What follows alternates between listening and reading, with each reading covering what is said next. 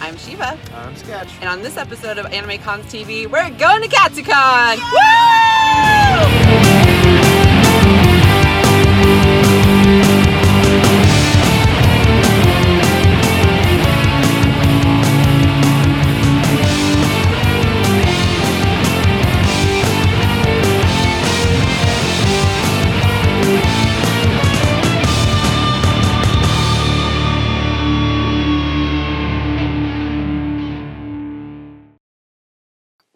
This year we drove down for the 6th time to Katsucon, which is just outside of Washington, D.C. It's held at the Gaylord Convention Center in National Harbor, Maryland. Historically, we have enjoyed the convention but have found that it has organizational challenges, and when we first arrived at the convention center, that seemed to be happening once again. Alright, so we've been waiting for how long now just to get out of the car? 3 hours? 4 hours? No, literally 40 minutes. Oh my god. They have one guy with a cart. We're not allowed to not use the cart. There used to be one car in front of us. Now there's apparently 2 cars in front of us. There have been people in front of us waiting for a cart for at least 20 minutes. Yeah. I don't know what organization is. And then a bellhop just asked us if we wanted to take a taxi out of here. Yeah, actually, yes. This is what we're bringing out of the convention to go just on a joyride into the city. Poor Sketch, waiting hopelessly in line with nobody helping. These poor people in front of us have been waiting forever. All of these people, like, still 0 bellhops. We did eventually get a cart, and I am happy to report that this was probably the lowest point of the weekend. And I do have to point out, this is the Gaylord Hotel. This is not the convention itself with their poor planning. However, Gaylord, get your act together. You've done this every single year for quite some time. There's like no excuse for this. Once we were in the building, we went to the part that we normally dread the most, pre-registration. So every year we talk about how the line for Reg at Katsucon is really, really long. So this year we're actually going to do this scientifically. So ready? Here we start the timer. go. It's almost like they knew we were timing them because for the first time in our 6 years of going to Katsucon, the line was actually organized and moved really, really quickly. They had people waving sticks at the table. They had a staff member directing people right at the front of the line. Now, this is kind of base level convention stuff. It's what most conventions do. It's not like they were reinventing the wheel here, but what a difference it made when they actually put normal con practices into place. Well done, Katsucon. Good work. Excitingly, registration wasn't the only sign that Katsucon is becoming a little more organized. They'd also taken control of their infamous gazebo area, which is normally fought over for photos. Instead of a free-for-all this year, they actually had a posted schedule of group gatherings outside of the gazebo and the whole area roped off so that during that time, the series or group was able to kind of enjoy their photo time unencumbered, and photographers were allowed to gather and take pictures of them. It really also helped the congestion on that whole level, not to have people just kind of hanging around the gazebo waiting for an opening since there was a posted schedule. They did a similar thing down by the fountains, and it was very effective. One of the more publicized changes Katsucon made this year was that it required everyone that was entering the building to have either a badge for the con or a hotel room key for the Gaylord.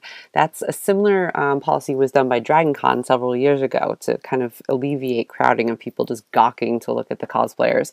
And Katsucon had a similar problem. It's not a large attended convention. It's probably solidly medium size, and yet a lot of people would go to the convention just because it has such an awesome location for photos in the Gaylord area and not actually attend the convention itself.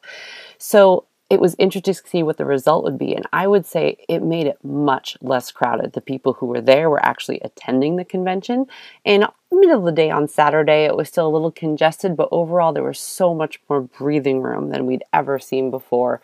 Much more room for photos for the people who actually paid to go to enjoy the area, and I would say that it made everyone a little happier not have to fight the crowds. They also had a lot more security presence, partially to enforce that, but partially also I think that's also the environment that we live in right now.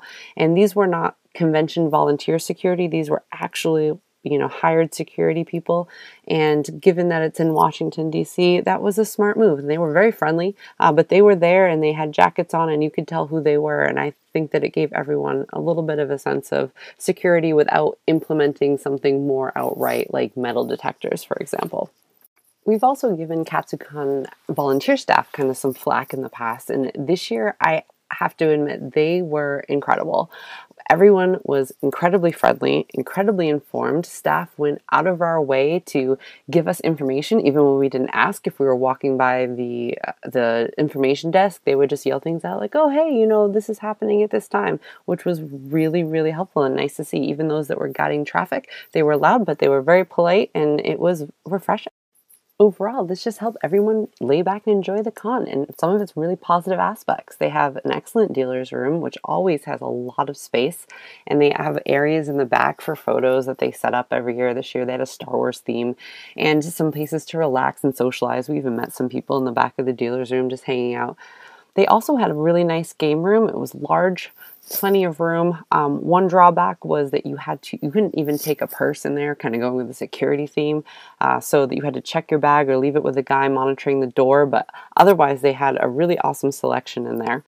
Also, something I've never seen before is they had a roving cosplay repair station. So they actually had somebody with a flag that you could stop and flag down, and they had all of the repair materials on them instead of having it in a room somewhere. I thought that was a really neat idea. One of the things we've always enjoyed about Katsucon is that it actually has a decent nightlife scene. There's a club upstairs in the Gaylord that for the weekend actually requires a Katsucon badge to get into, and they open the whole VIP section upstairs, and it's a lot of fun to wind down and hang out with people after hours.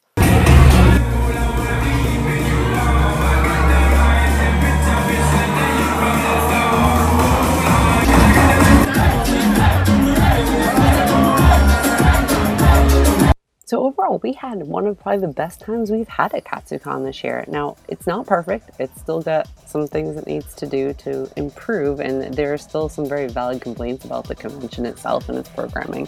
However, for the first time, we've seen some marked improvement in it, and that's really exciting. So that's our take on it. We'd love to hear from you. If you went to Katsucon and you have some thoughts you'd like to share, please send us an email, leave us a voicemail. You have all of our contact information right up here on the screen. See you next time.